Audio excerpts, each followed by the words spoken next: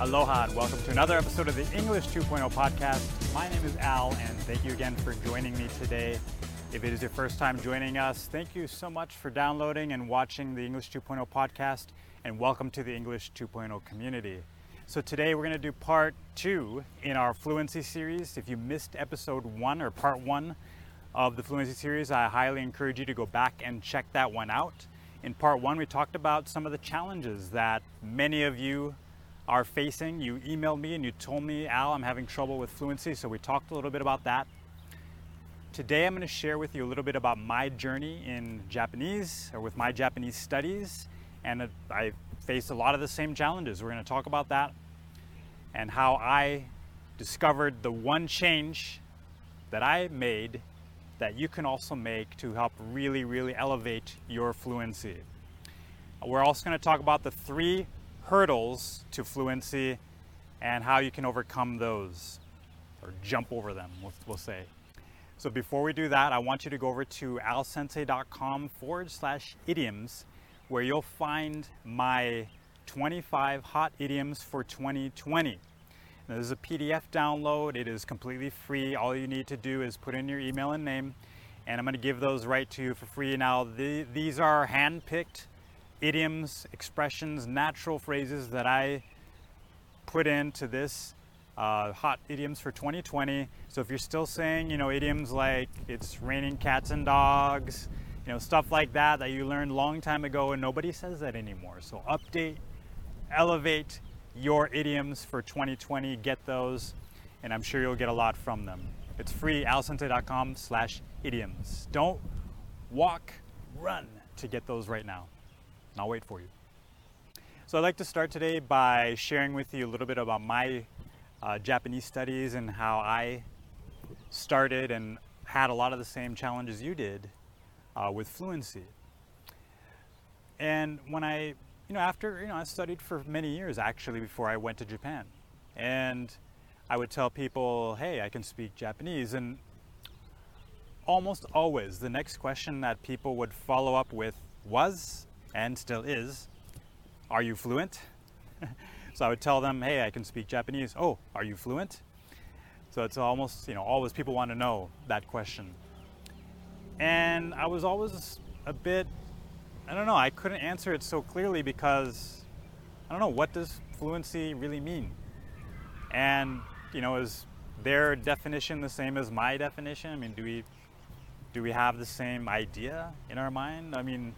And even if I knew what fluency really meant, how could I really achieve it? Because I knew one thing, I realized one thing, when I was struggling, was that I felt really frustrated and I wasn't where I wanted to be with my fluency. So that's when it all hit me that one day. I'll never forget it. When I discovered the one change I needed to make to really increase my Japanese fluency. I was on the train, of all things. I was in Tokyo. I was riding the train to work. And this is back before the days of podcasts, back before the days of smartphones. I was actually reading a book. I would take books to read on the train. So I was standing there and I was holding the little ring, so I could balance myself. I was standing on the train. And I overheard these 2 ladies next to me talking to each other. Now, of course, I was reading my book and I was, just kind of, overhearing what they were saying. And, I wasn't being really creepy or anything. I was just kind of reading the book, but at the same time, I was listening. So I wasn't really reading. I was kind of listening to what they were saying. And, I knew a couple of things were true at that time, which could really help me. Number one was that, of course, they were Japanese, so they were, native speakers of Japanese. And 2, they weren't speaking for an audience. In other words, they were having a natural conversation with each other. They weren't teaching a lesson. Right?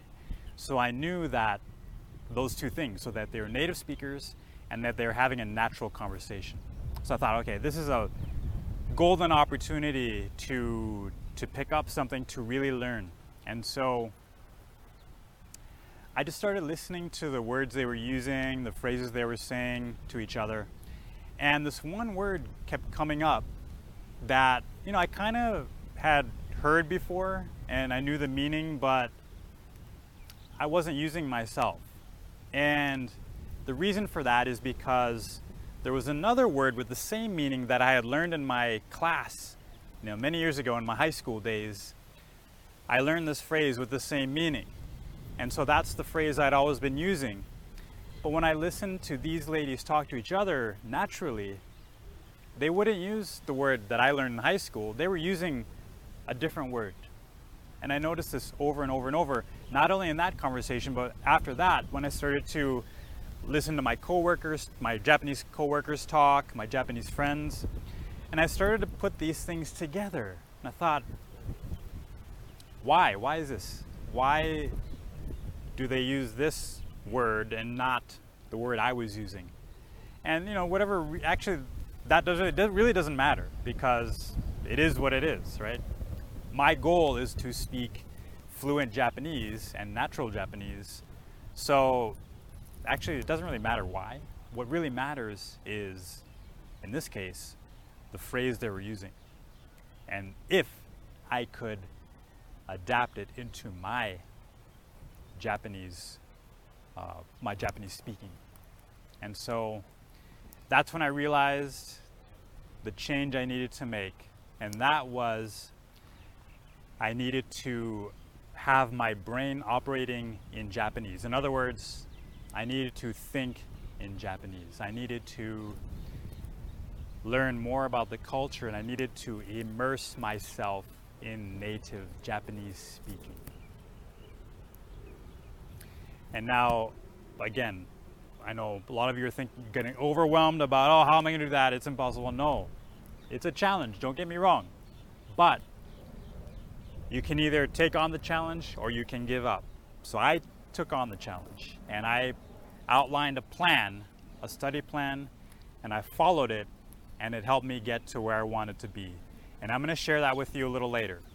But before we can talk about the plan, we really need to drill down and figure out, what are the actual challenges we're facing here. It doesn't really help to just kind of blindly go out and take something on, right? So that's why I wanted to talk about the 3 hurdles to fluency. Now, hurdle, of course, is like you see in the Olympics when they race on the track and they jump over that little kind of gate thing. That's called the hurdle, right? So if you think about, these things are obstacles in your way to getting to fluency. I've identified 3 of those, which we're going to talk about right now. So the first one is what I call no confidence.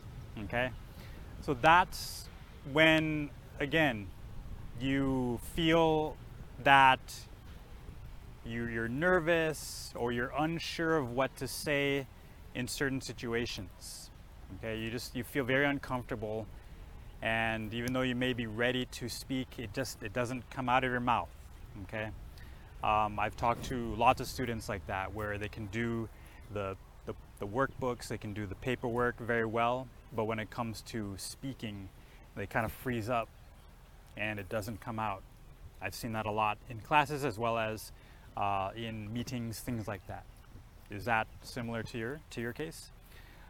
So that's the first hurdle. Okay, the second hurdle, once we've built up the confidence, we're ready to get out there, we're ready to speak.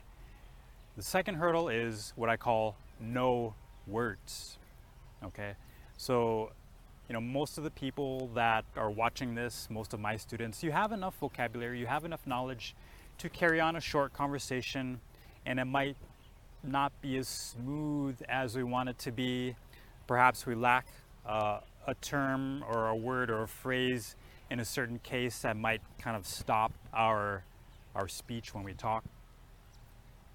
And so that's the second hurdle is, again, kind of figuring out how to use the language we already have in order to speak more fluently, as well as adding those words and phrases, the natural expressions, the idioms that you need to be more fluent.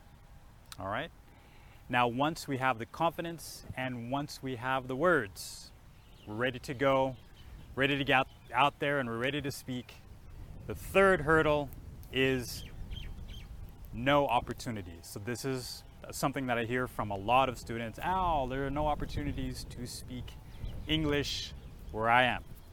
All right, now when I think about that, or when I hear that from students, it usually means one of two things, or maybe both. The first thing is they don't have time. Okay, so there's no time to speak. The second thing is there's no people to speak with.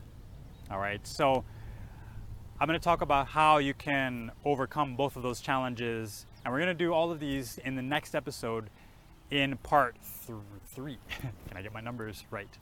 No, part 3 of the Fluency series. So I want you to come back next week and check out part 3 of the Fluency series. We're going to talk about the plan and how you can achieve better fluency. We'll walk it through step by step.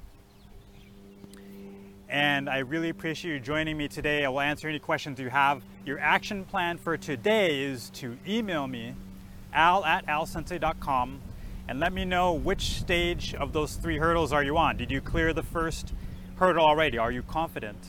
Or are you still facing confidence problems or challenges?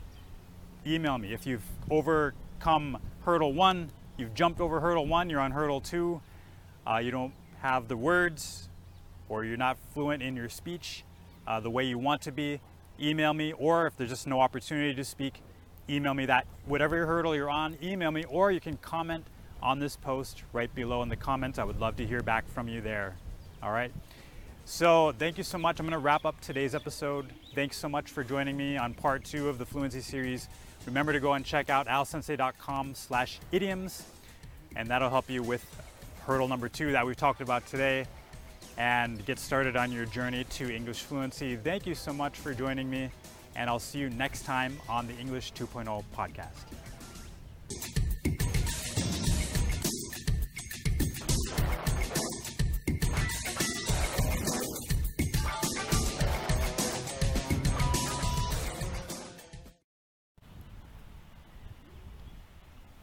Aloha and windy.